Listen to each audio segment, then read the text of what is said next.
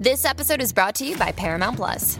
Get in, loser! Mean Girls is now streaming on Paramount Plus. Join Katie Heron as she meets the plastics in Tina Fey's new twist on the modern classic. Get ready for more of the rumors, backstabbing, and jokes you loved from the original movie with some fetch surprises. Rated PG-13. Wear pink and head to ParamountPlus.com to try it free.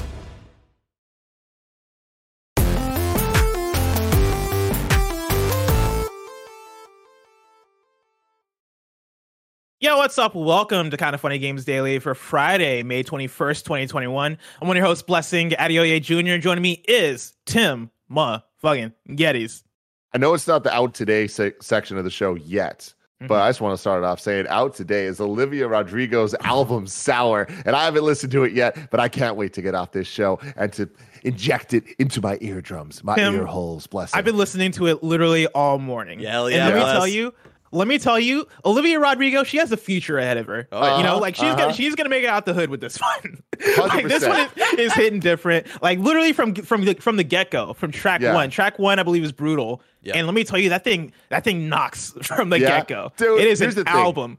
She is a sad girl, but I hope that in reality she's happy because she deserves happiness more than anyone I've ever met. Oh my god! Blessing. Oh my god! We must protect her. Yeah, she deserves the world. But yeah, shout out like driver's license going into 1 step forward, 3 steps back. Ooh, going into deja vu. Then good for you, bro. Oh my god! What a sequence of songs, Blessing. What a like this. The album sequencing is also excellent. That's not something I shout out as much on pop albums. Like I don't really care about sequencing that much. Yeah. But she destroyed, or I should say they, because I know it's a whole team, but they destroyed the sequencing, and she destroyed the singing. Like they fucking killed it. What a great album! I said before the recording that it's giving me my Lord fix, but also like good for you is giving me that like Avril Lavigne fucking feel as well. And No Doubty a little bit, yeah, you know. Yeah, it's so good. I like over the years, I've always seen Greg talk about how much he loves Taylor Swift, and that's always been a thing that's struck me as interesting because Greg Miller doesn't strike me as like, at first blush, a Taylor Swift fan, right? Like this guy,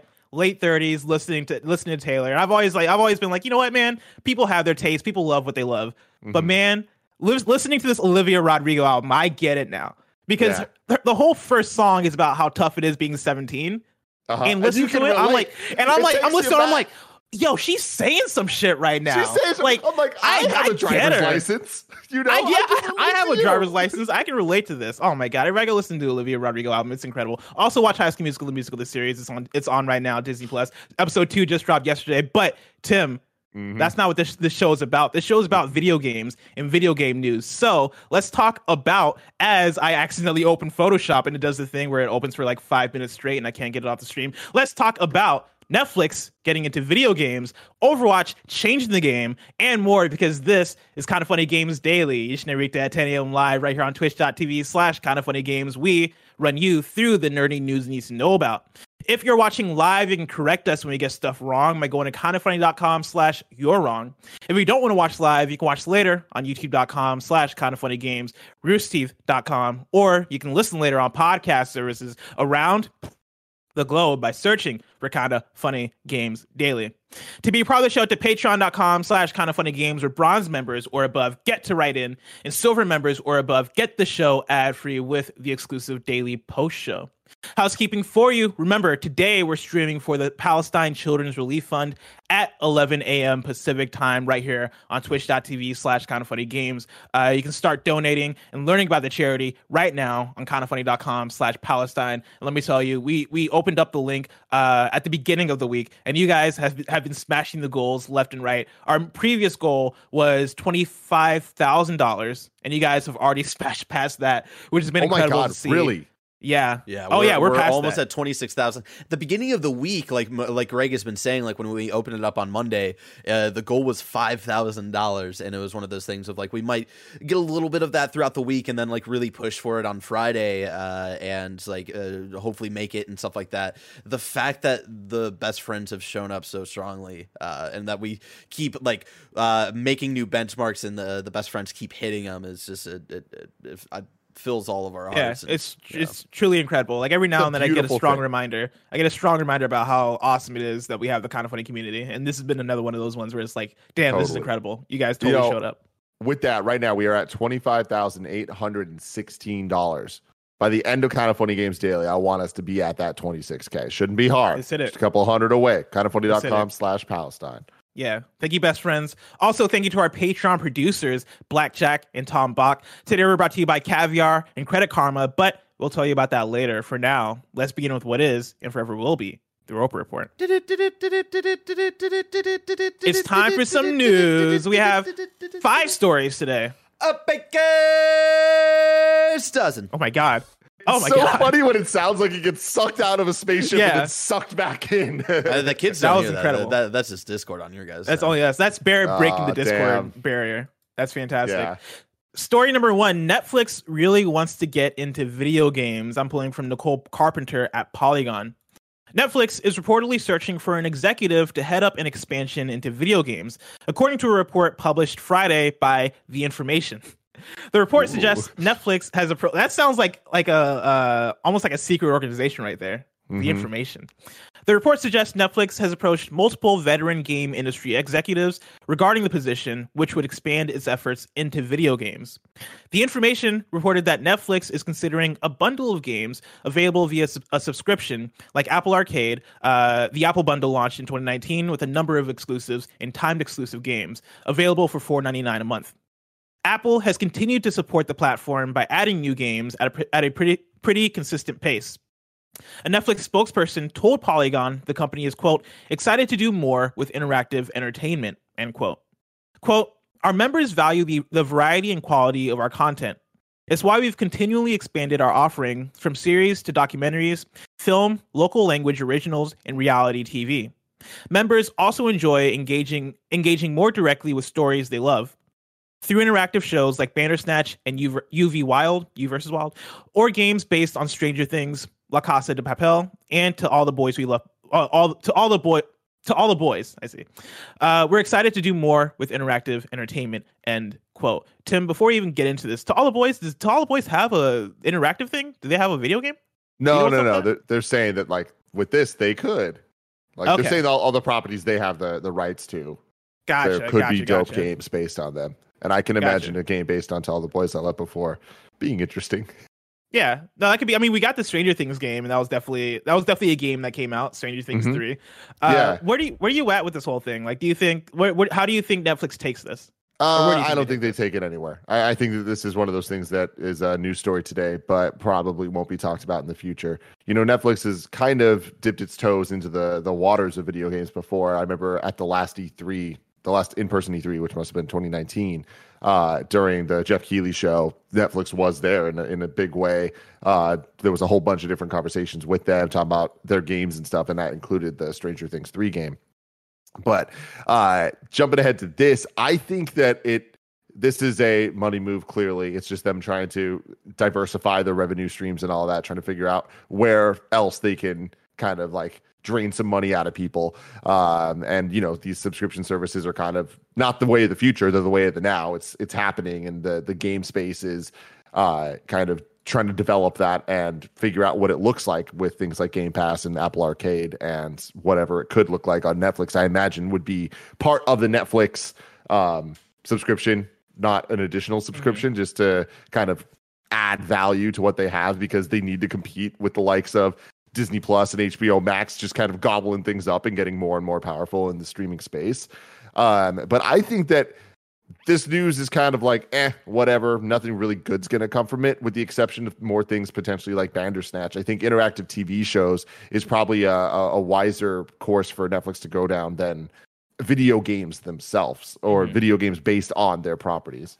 Yeah, I think there's potential there in terms of what you can do with it. I don't necessarily want to see Netflix try to produce video games. You know, that's not like I feel like when the times we've seen big tech companies try to infiltrate the video game space and not understand it fully. You see things like Google Stadia happen, or you see things like what was the Amazon multiplayer game that came out and then didn't come out the next week, like they took it back. You know, you see big companies think that because they have the position they do in the space, they can come through and easily make it happen, and then realize that, oh wait, no, this is way more work than it actually seems, right? Like putting out for Google Stadia, putting out first party games is way more work than we would have expected. I don't think we're gonna see that come out in Netflix. I think what you could see is maybe them do more licensing stuff. I think this presents the opportunity of, all right, what if you saw Netflix do what Marvel Games is doing, or what we've seen, like what Star Wars is doing, right? Like hit up the Division team to work on a new game. What if Netflix did that with their properties, especially since they've kind of dipped their toes into that a little bit with the Stranger Things game? I wonder if that is a route. And I wonder if that route would work for them. Yeah, I mean, I think that is the right place for them to start at the very least, because they do have valuable IP. They do have a lot of IP that could translate very well to video games if handed to the right team. So, yeah, I think a more modern Star Wars like approach would be very wise of them. But I also can see this just kind of turning into just a playlist or whatever, like a row on Netflix that's just kind of interactive whatever, not experiences. Exactly, which is kind of cool. I don't know what the Meet or UV Wild is. Do you know? No, I thought that was like a Man versus Wild like spinoff or some shit. That's what it sounds like, but I'm not positive. Kind of funny.com / you're wrong if you have any clarification on UV Wild. Bandersnatch was one. The chat's already saying it is. UV Wild is a 2019 interactive American adventure reality TV series. It revolves around making key decisions to help Bear Grylls navigate in harsh, scary environments. Hell yeah. Interesting. Hell yeah. Interesting. Okay. Bandersnatch was one that I tried and I thought should have been better than it was. You know, like for it being one Black Mirror, but then also it being this, you know, interactive choose your own adventure thing. I was hoping that would be way better than it was. And by the time I finished it, I was like, all right, that was whatever. I would like to see that stuff work, because I think there's something there. Like there's a reason why you've seen both me and Greg jump into like the random FMV games that drop on PlayStation. Like I played The Complex, I played Erica back when that came out. I forget the name of the one that Greg tried out that he talked about on PS I Love You. But like I think there's something there and something special that you can tap into that can be really good for the experience of it, like the gimmick of it. Cool, yeah, let's choose our own adventure for a dumb story, or like let's have a horror experience that really speaks to the idea of, yeah, like this is a cinematic thing, but it doesn't have to be a full gameplay experience, but also doesn't have to be like a fucking cinematic masterpiece. Like let's put out something that's fun to do that gives that satisfaction of being involved in the horror, being involved in the story. I think there's a lot of potential for that, but I think it also involves like just treating those things the right way and giving them the TLC that they need in order to be fun experiences. Absolutely. You know, a couple months back, a documentary about Nickelodeon came out. The Orange Years is what it was called, about the rise of Nickelodeon in the 80s and into the 90s. And something I thought was really interesting was them talking about Nick Jr. and how the advent of that was really like a bigger boon than you would have expected.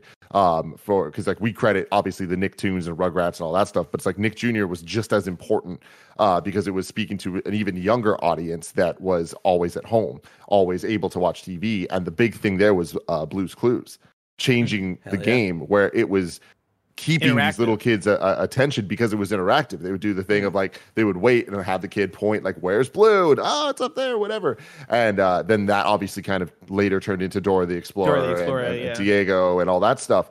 And what is that for adults? You know what I mean? Like I feel like that's something that we haven't really cracked yet. But once that's figured out, something that is able to be watched and enjoyed by adults, but you know, still feels like it's stimulating them and that they're actually a part and making the decisions in the same way these kids feel like they're helping Blue find these clues. You know what I mean?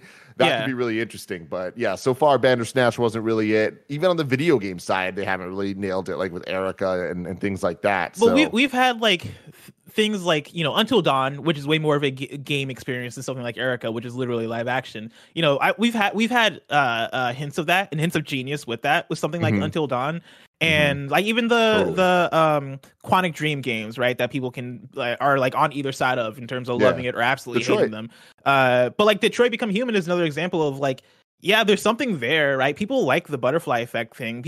I think a lot of people are appreciative of what those games go for. Like there's a way to marry those experiences in terms of the cinematic with the choose your own thing or the interactive that I think can work, and that I think if Netflix can tap into the right way, can really be great for them. But one, that's gonna be a challenge, and two, that's like I don't even know if they'll get that far with it being Netflix and it being like a thing of like, all right, how much do they really want to put into actually going hard and actually putting in the work that they need to make that work.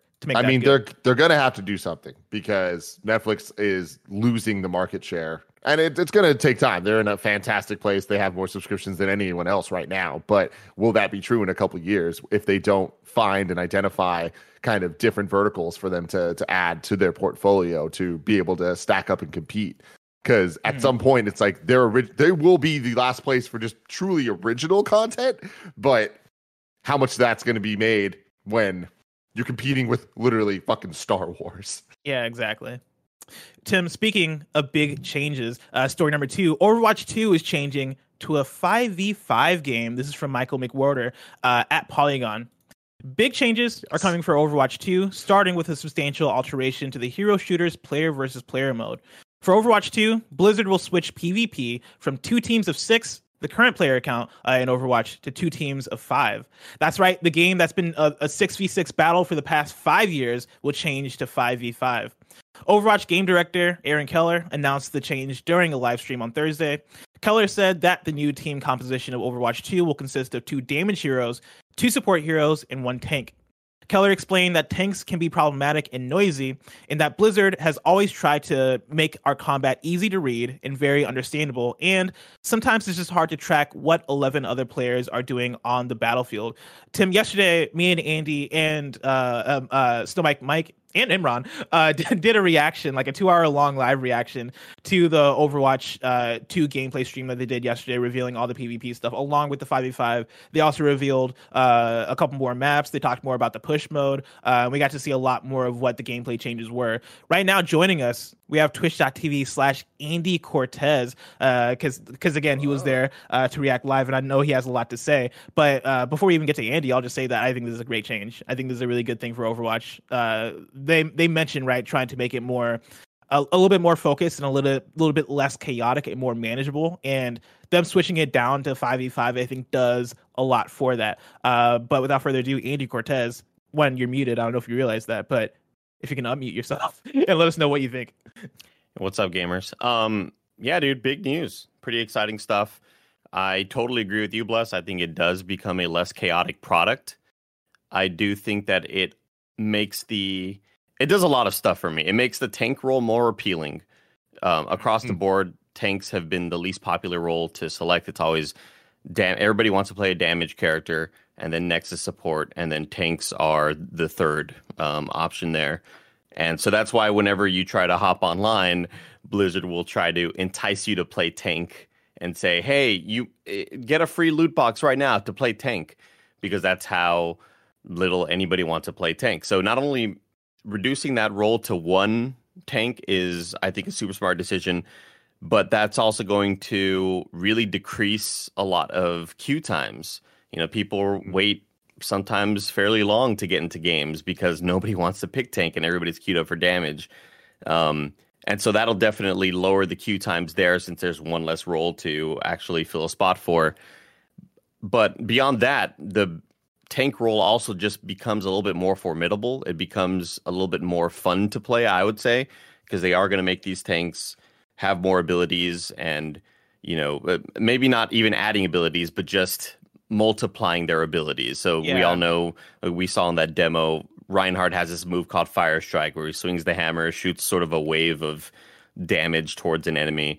And now Reinhardt could do that 2 times in a row now without a cooldown.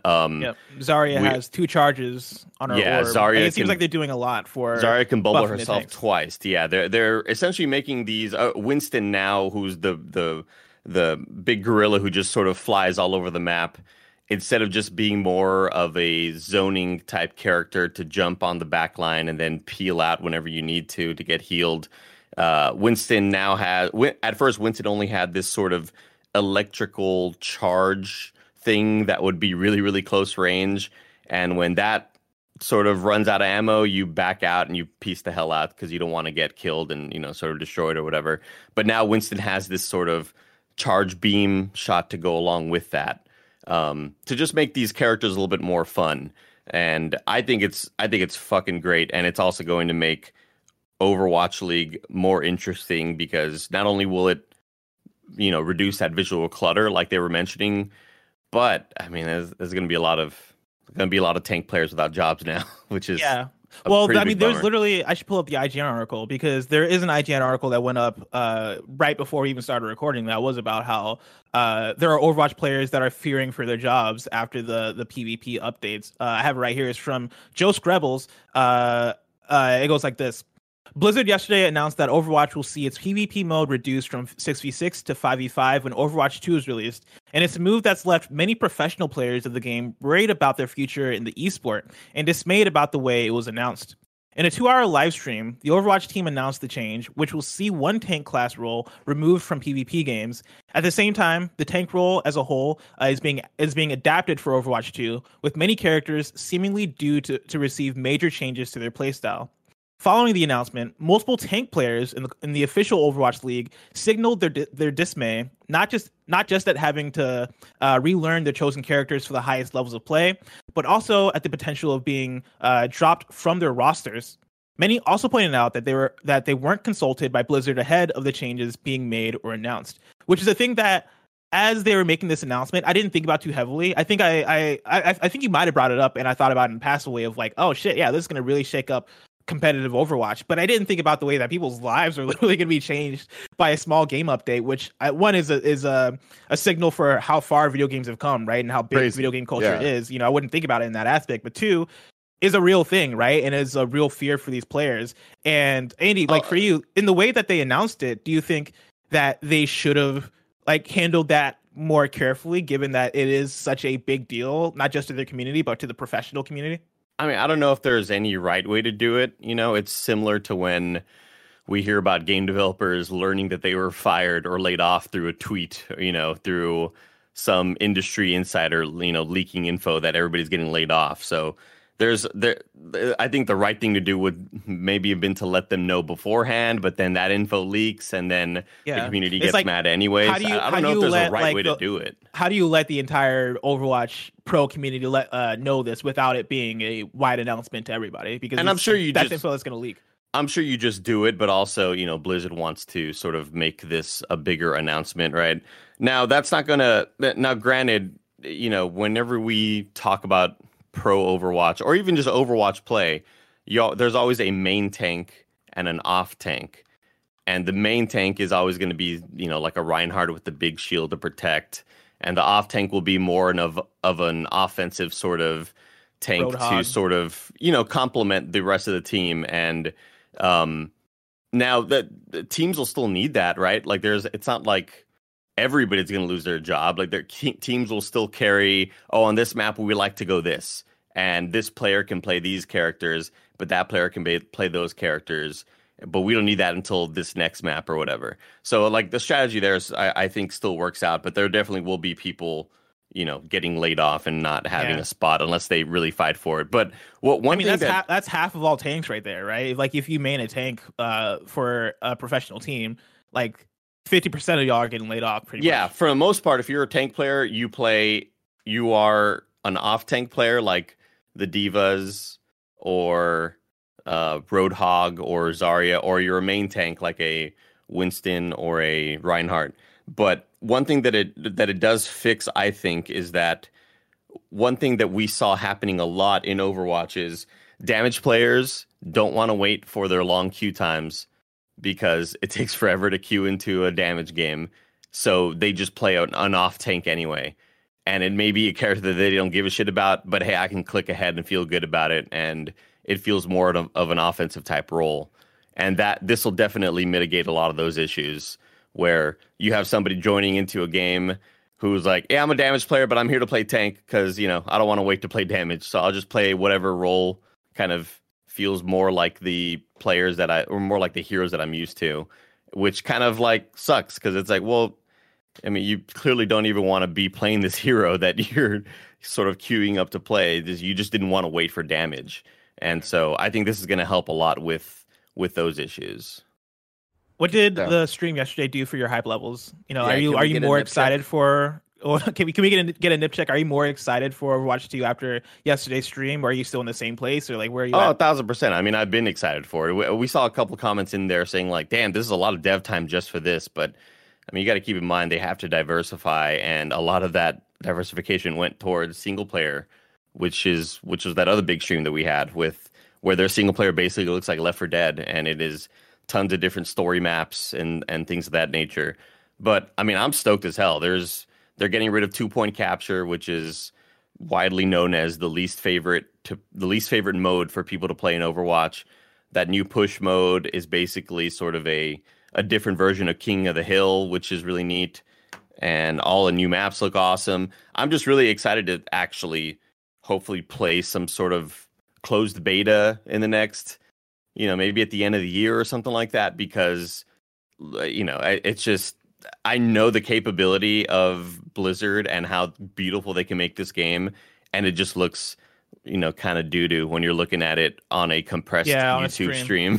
Like, it's hard to really get the full visuals there with all the looks and, all the changes to the UI and just making things a little bit easier to read and understand. So I can't wait to finally see some sort of beta program. Hopefully by the end of the year, if not, I'm guessing the beginning of next year. Mm. Tim, where are you at with Overwatch 2? Is this something that you're going to jump in when it comes out? And I forget, did you play Overwatch 1 at all?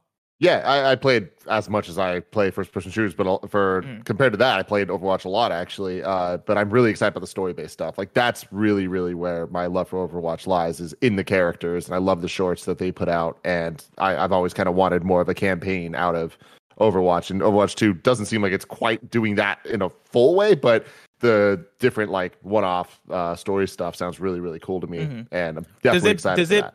Does it being somewhat of a Left 4 Dead meets, let's say, like games of service-y type thing, like where it is customize your characters, customize your abilities, customize all that stuff, and go into these organized missions with friends? Does that speak to you? Does that make you more excited for it? No, it doesn't. But I will do it. You know what I mean? Like that's one of those things where there's the Overwatch. It has the gameplay. I love the style of game that it is, and I think that it's a fantastic game. And just kind of getting more single player stuff, more PvE stuff. I'm really excited for that side of it. But the PvP doesn't matter to me. 5v5, 6v6. Like, if Andy's happy, I'm happy for him. You know what I mean? It is crazy to think about the ripple effects of people losing jobs and all that, and like how these decisions really have huge impacts. And that is something that Activision has to make decisions about, because they are the ones that run the Overwatch League, right? Like, it's not like the esports side of it is just an aspect that other people handle. Like, they have ownership of that. So And we just saw that recently on Call of Duty Pro League, where Call of Duty dropped from 5v5 to 4v4.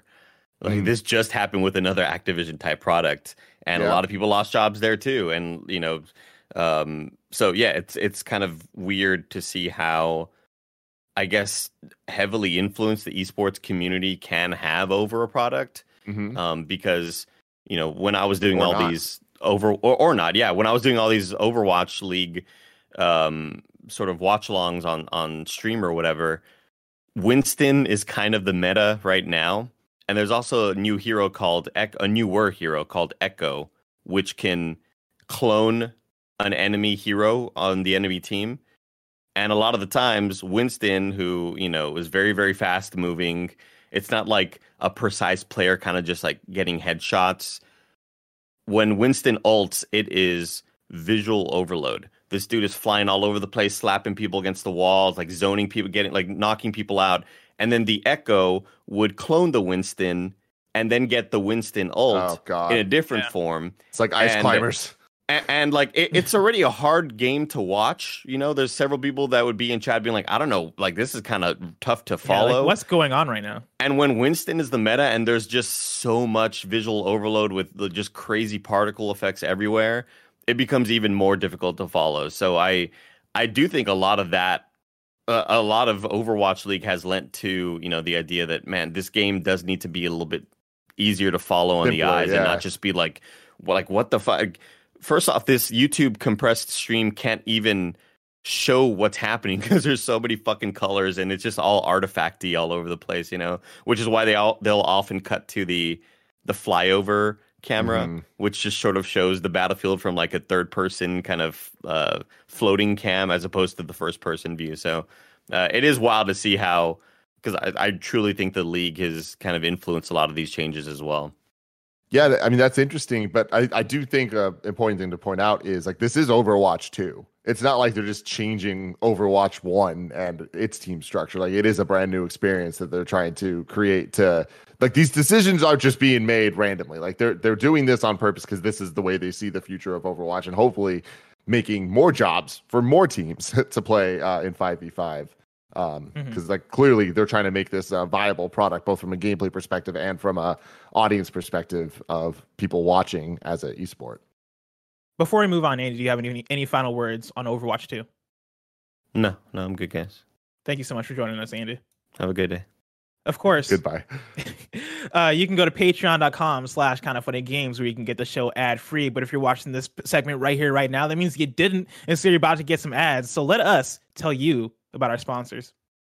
This episode is brought to you by Caviar. Loving good food doesn't necessarily mean you're able to cook well. If you want a good meal but need a little help, let the restaurant come to you. Caviar can help. I do it all the time. Let's be honest. I can't cook at all, and that's fine because I have Caviar to help me. Any food that I'm looking for, they will come deliver it right to my door. It's easy. It's great. Next thing you know, I'm eating some good food. Caviar is the food delivery app for people that are into good food. They bring the best local restaurants directly to your doorstep. Other apps may have the national chains, but Caviar keeps it local. Those hidden gems in your neighborhood, they're on Caviar. And I know this well. All the local taquerias that I love so much are now at my fingertips, and they come right to my door, and it's fantastic. If you're not sure what you want to eat, you can let Caviar's staff picks recommend the best spots in your neighborhood to find your new favorite. Caviar curates local options for every taste, whether it's the perfect Reuben from the sandwich shop or the best Indian vegan curry. You always have options for whatever you want, and options are always good, my friends.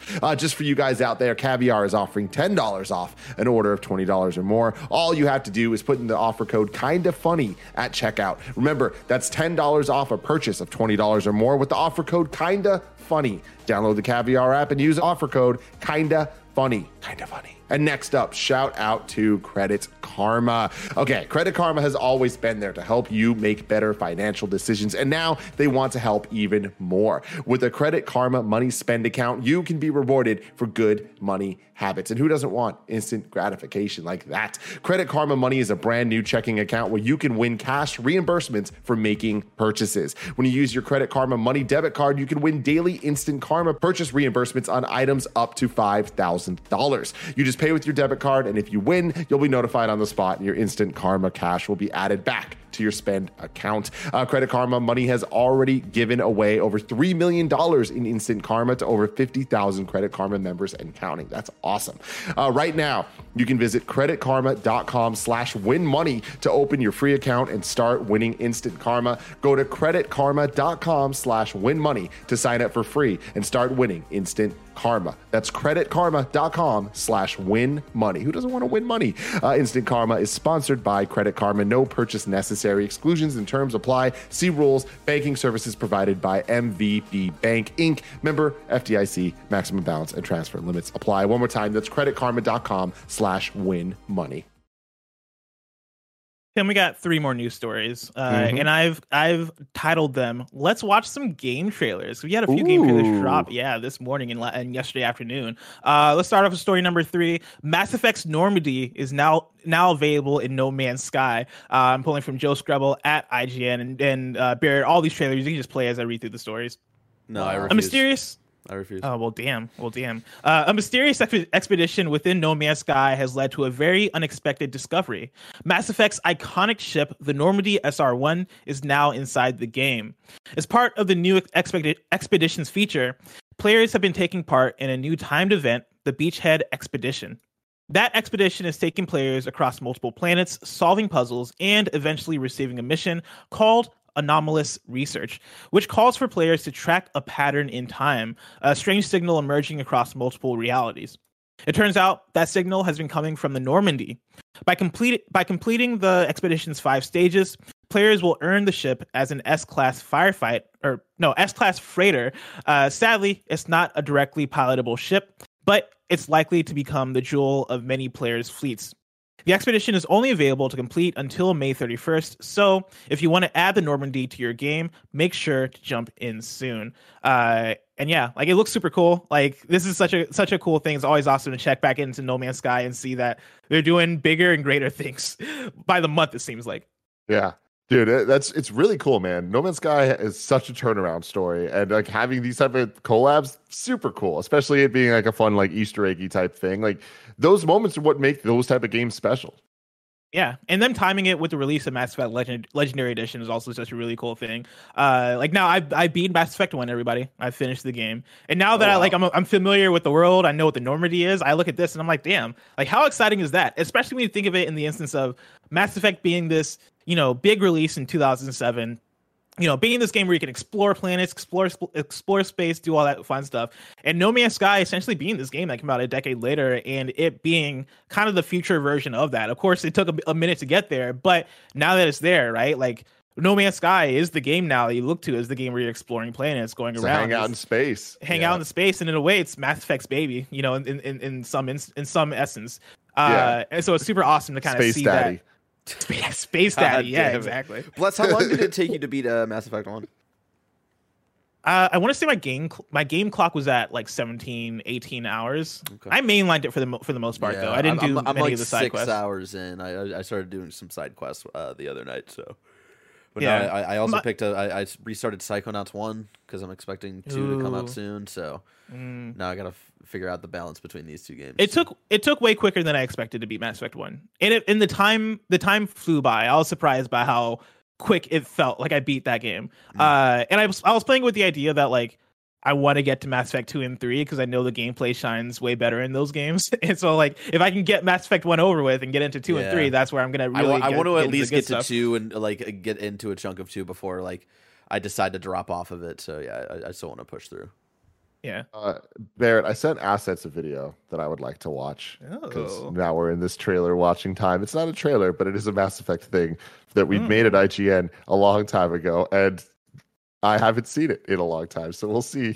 While Barrett's pulling this up, Tim, are you going to play Legendary Edition? I feel like I've asked this before, but definitely. Not definitely. I'm going to give it a shot. I've never really gotten into Mass Effect. I beat the first game a long time ago when it came out, or when it came out on PlayStation. Eventually, yeah.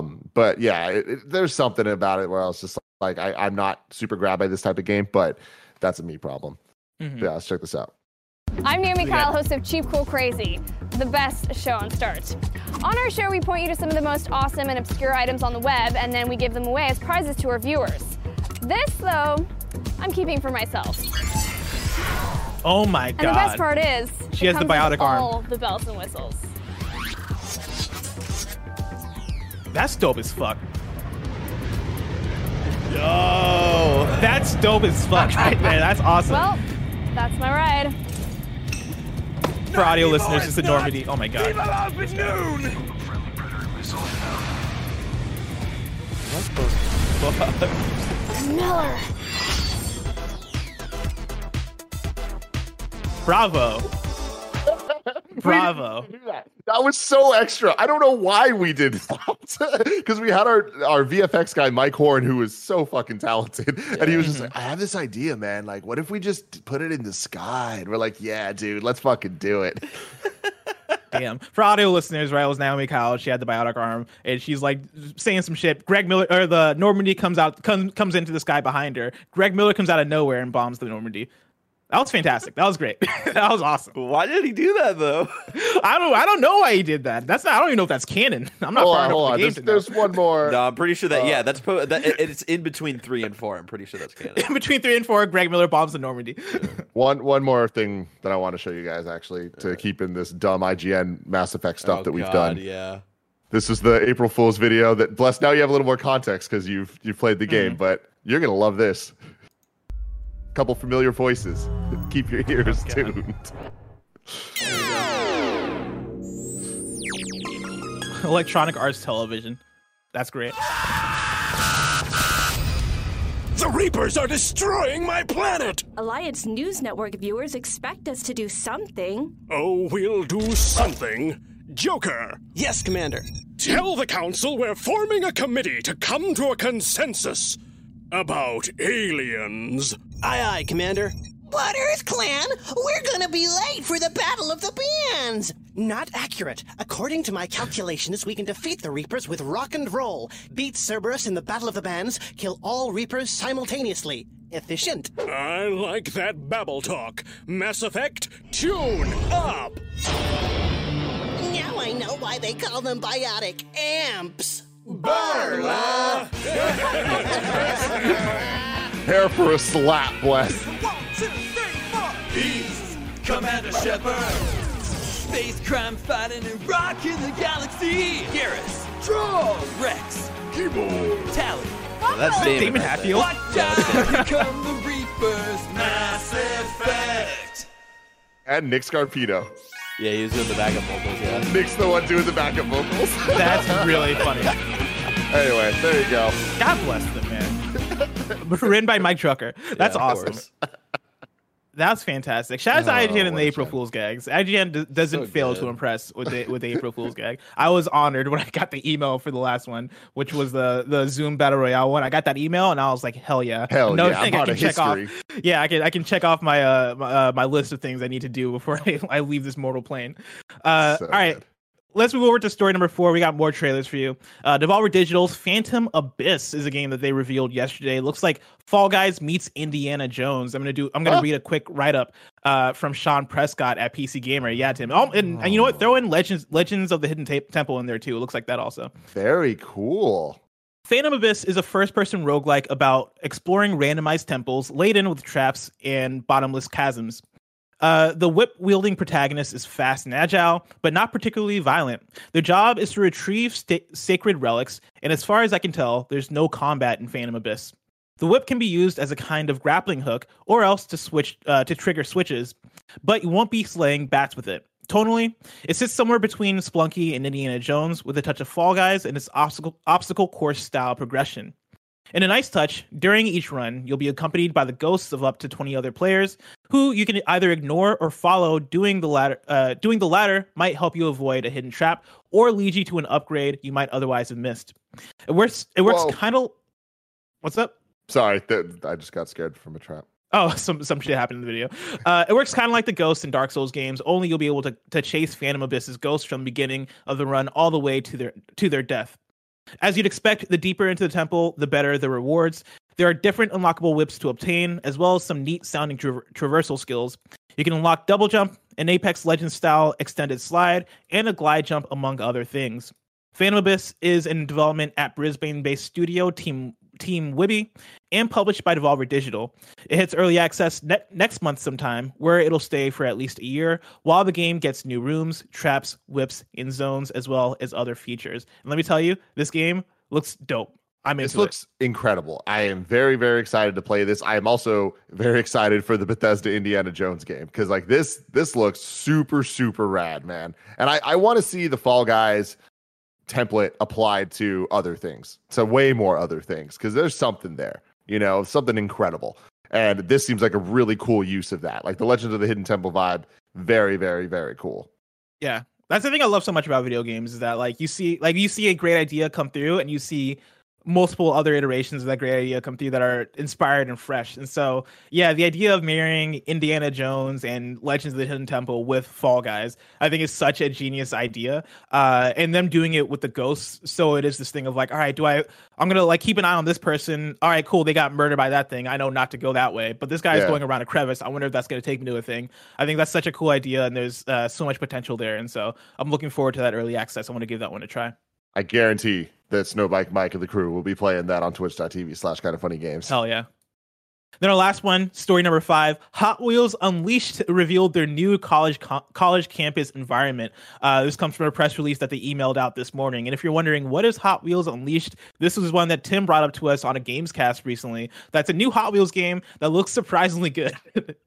Where I think we're all pretty excited about this Hot Wheels game. Yeah. The press release goes like this: reminiscent of a typical There's a garbage American... truck. Is it on fire? Well, hopefully. Yeah, we'll see. Reminiscent of a typical American university, the college campus features a complex environment that has three main areas: the library, the classroom, and the chemistry lab. Players are able to build courses that twist and turn from room to room, using the main hallway as a connector, though the more daring students may notice that the school's ventilation systems achieves the same purpose.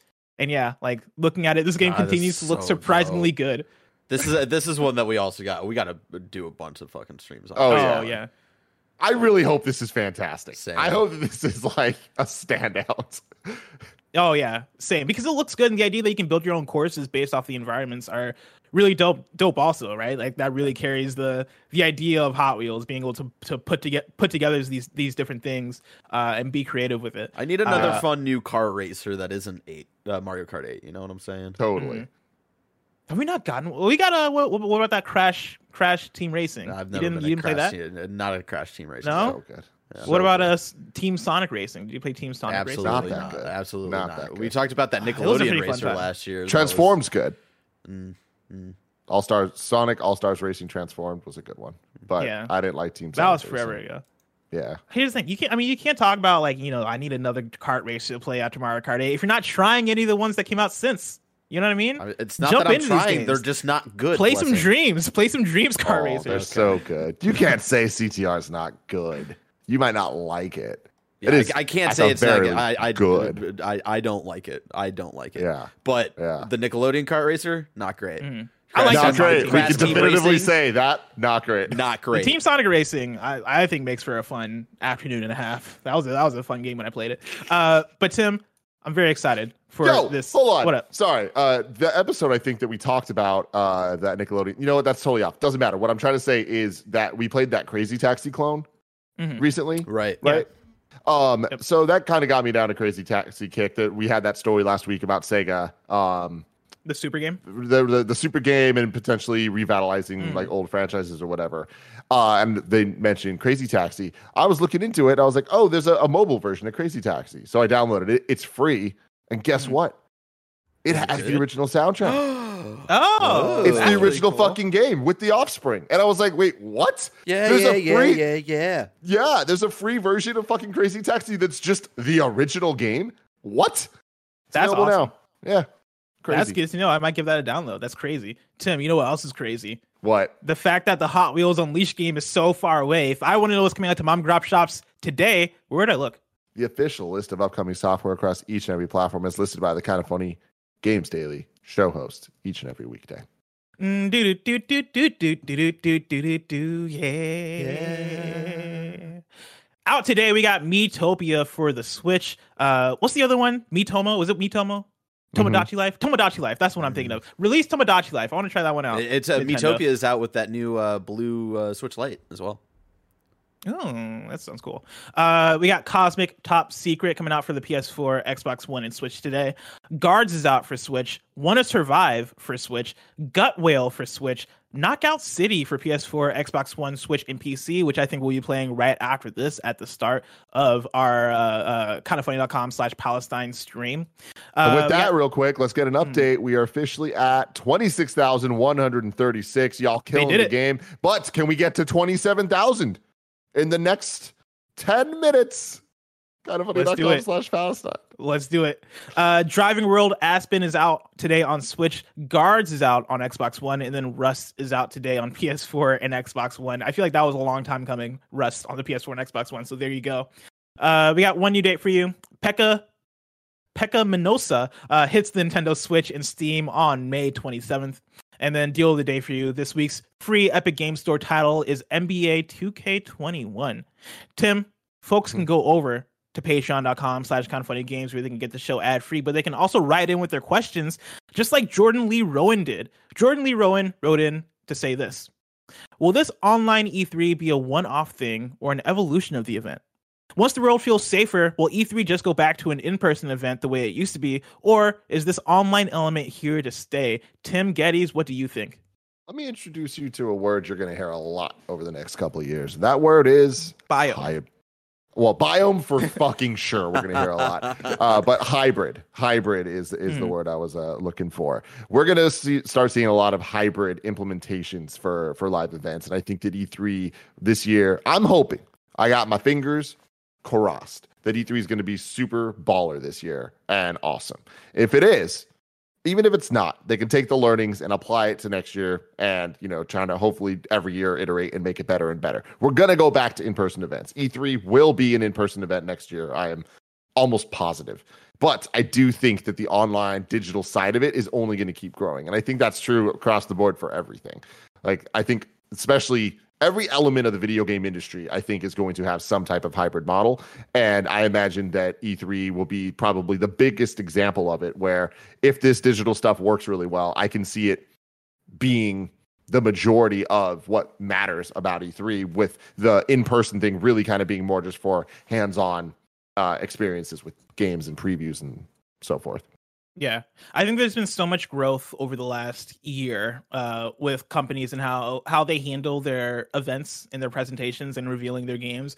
The constraints of quarantine, I think, has done so much in terms of companies adapting and figuring out digital events and figuring out the branding for it. Ubisoft Forward is a thing that exists now because of quarantine. And when things start to work their way back to normalcy, I don't think that goes away. I think Ubisoft Forward is a thing that's here to stay. I think other similar digital events are things that are here to stay. And I think that'll feed back into the thing of, all right, what does that mean for E3? Like if Ubisoft doesn't want to hold a physical event at E3 because that costs so much money and is so much work, and they can probably do the same thing digitally and have just as big of an impact, that brings up the question of why do it? And you are going to see, I think, after this E3, right, based on the success of it and how well it ends up doing, you're gonna see companies make decisions as far as, all right, cool, we're gonna do a digital event, but we'll just connect it to E3 in terms of brand, and maybe we'll do demos at a physical E3, but in terms of our big presentation, we're gonna separate that a little bit more.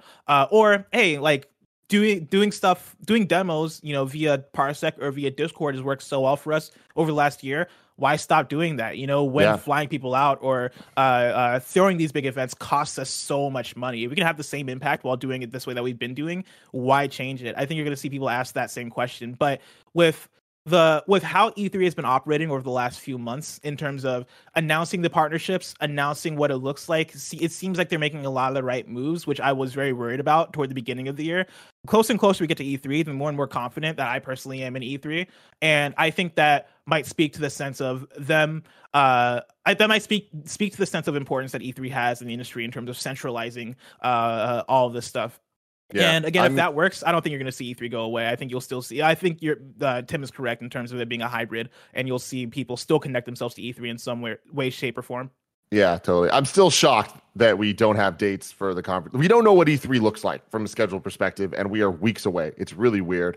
We don't need to know because it is digital, and it's just that once they give us the answers, it's like, okay, cool, we're all going to be there. Like we have the week booked, you know what I mean? But it's just like, we're interested in the timing of these things. We want to know what it's actually going to look like. But in terms of the hybrid stuff, like, I saw a Reddit thread on our Reddit maybe a week ago, talking about when we go back to the studio or to the new studio, are we still going to have call-in guests and stuff like that? Because back when we were at the old studio, we didn't do it. If you had to be in the room at the table with us to do the shows. It wasn't wired and set up in an efficient way for that. Like the most you would have is Greg calling somebody on his phone and talking to them for a minute. But even more than that, it was a thing where it's like we made the decision content-wise where it's like we wanted the energy, we wanted people in the room, we didn't want to deal with all the tech problems and stuff. But we've now had a year of ironing out all the tech problems. Well, for the most part, it'll never be perfect. But the thing is, we all have these home setups, and it's not just kind of funny. So many people in the industry have some mic setup, some camera setup that they didn't have before, and I think that that's not going to change. So I imagine that that's just an example of like the games media side. Like when we do go back to the studio, it will be some type of hybrid thing where we can still have call-in stuff because the tech is there, the setups are there for people to be able to, Paris will be able to be on XCast still or whatever. And if that is true for us, that's definitely true for the industry as a whole and for things like E3 and PAX and whatever, where it's like, it just gives people more options to do different types of stuff. Like the conventions, like RTX, for example, they've really found success with making a digital convention. I don't think that's going to go away. I just think it will be in addition to a real in life Yeah, like you look at what Jeff Keighley did with Opening Night Live and how good of a setup that was. And I can't imagine that they're like, cool, we did this once. Now let's throw this all away and go back totally to how things used to be, right? Like, I think you continue to make use of those things that you set up and figure out ways to make it easy for everybody. Now that that's what you said, right? Like we have a way to make these things happen. Whereas before, like we didn't really want to go through that struggle of trying to establish the stuff. But now we've been forced to, and so hey, we have it. Like let's use it. Totally. So there you go. Tim, every now and then on Kind of Funny Games Daily, we have what we called required reading. And for today, we have it once more. I'm going to shout out an article from gamesindustry.biz from Marie D'Alessandri titled, Ubisoft has reportedly made minimal changes following abuse allegations. I encourage folks to go over and check out gamesindustry.biz, check out that article. Over the last year, especially during last summer, we talked a lot about a lot of the allegations that were coming out of many places in the industry, but specifically Ubisoft. There was sort of a focus there for a second, and it's been one of those things where it's hard to check in, right? Because companies are so private, it's hard to like really follow up on things like this. But Marie D'Alessandri has a good article here following up essentially on what that looks like. I'm going to read part of the article, and if you want to get the full thing because it's a longer piece, you can go check that out again on gamesindustry.biz. The article starts off like this. Ubisoft is not out of the woods yet, following the numerous allegations of harassment and sexual misconduct at the company that emerged last year. An investigation by French publication Le Telegram, published in early May, revealed that a first wave of legal proceedings was due to start this month in relation to the harassment cases. The collective action is led by Solidaires Informatique Jeux Vidéo, a games worker union that had previously called for testimonies to build a case against Ubisoft. Since the wave of accusations targeting Ubisoft's toxic culture, which also pointed at serious dysfunction in its HR departments, the company has attempted to make changes, but the impact of these changes seems to have been minimal so far, the publication reported. Again, Marie's article goes more in depth in terms of breaking that down, what that looks like, who's still there, who's not there, like all the stuff that you need to know regarding that.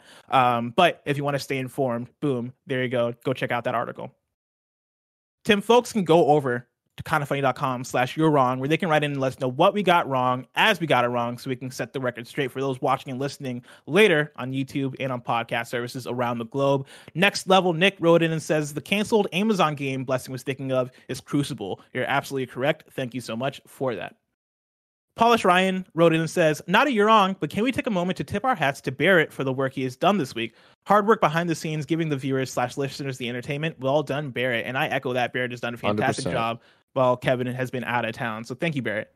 Thank Good you work. guys for the appreciation. Like I've been saying, I don't know how Kevin does it every week. But Yeah, he's there you a go. crazy man. I'm a very tired boy. I'm gonna take a nap later. Have today. a good weekend. You've earned a nap. You've earned a nap. And then Neil Bala just wrote in with a Mist out today. Scarlet Nexus demo is out on Xbox today. And so if you want to check that out, go check that out. Scarlet Nexus looks fun. That's one that I know Andy's been talking a lot about. Oh yeah, it looks really cool. Arkwing, I want to read this one too. Tim said that Overwatch 2 will be a completely new experience. However, when Overwatch 2 was announced, Blizzard stated that the PvP will be cross-compatible with Overwatch 1. This should mean that Overwatch 1 will get the same 5v5 changes and hero updates. Very interesting. Very good point. Oh yeah. That was when I assumed you knew. That's why I didn't bring it up, because like it's essentially Overwatch 2 is going to be Overwatch 2 as the sequel, but it's crossplay with Overwatch 1. Overwatch 1 will be getting a lot of the same updates. Overwatch 2, I believe the thing is that the single player specifically is going to be exclusive to Overwatch 2, along with probably some technical upgrades. The game will probably look better. There's still a lot more yet to be revealed in terms of what that looks like, but like it is. They are connected in a sense. Mm-hmm. Today's Friday, which means next week is a whole new week for Kind of Funny Games Daily. Next week's hosts go like this. On Monday, it's me and Tim. That's right. We're back at it like a bad habit. Tuesday, it's Greg and Gary Whitta. Wednesday, it's me and Tim again. Thursday, it's me and Tim again. Is this right? Are we really hosting that many days? Right. I mean, that might change, but for now, that is what it is. Tim. And then Friday, holy shit. And then Friday, it's Greg and me. Oh, damn, you're getting me a lot next week. And so strap yourselves in. After this, We're streaming for the Palestine Children's Relief Fund. Come hang out, have fun, and donate to a good cause. Remember, that is kindafunny.com/Palestine to learn more and donate. Of course, this has been Kinda Funny Games Daily, each and every weekday live right here on twitch.tv/kindafunnygames. We run you through the nerdy news you need to know about. Today, we'll actually not have a post show because of the Palestine fundraiser that we're doing over on Twitch. We all got to transition to that so we can start timely. And so I hope you guys understand they're on Patreon. And I think the other day we had a very long post show. And so I hope that makes up for it. But for now, we're going to go over to twitch.tv/kindafunnygames to make that happen. Until next time, it's been our pleasure to serve you.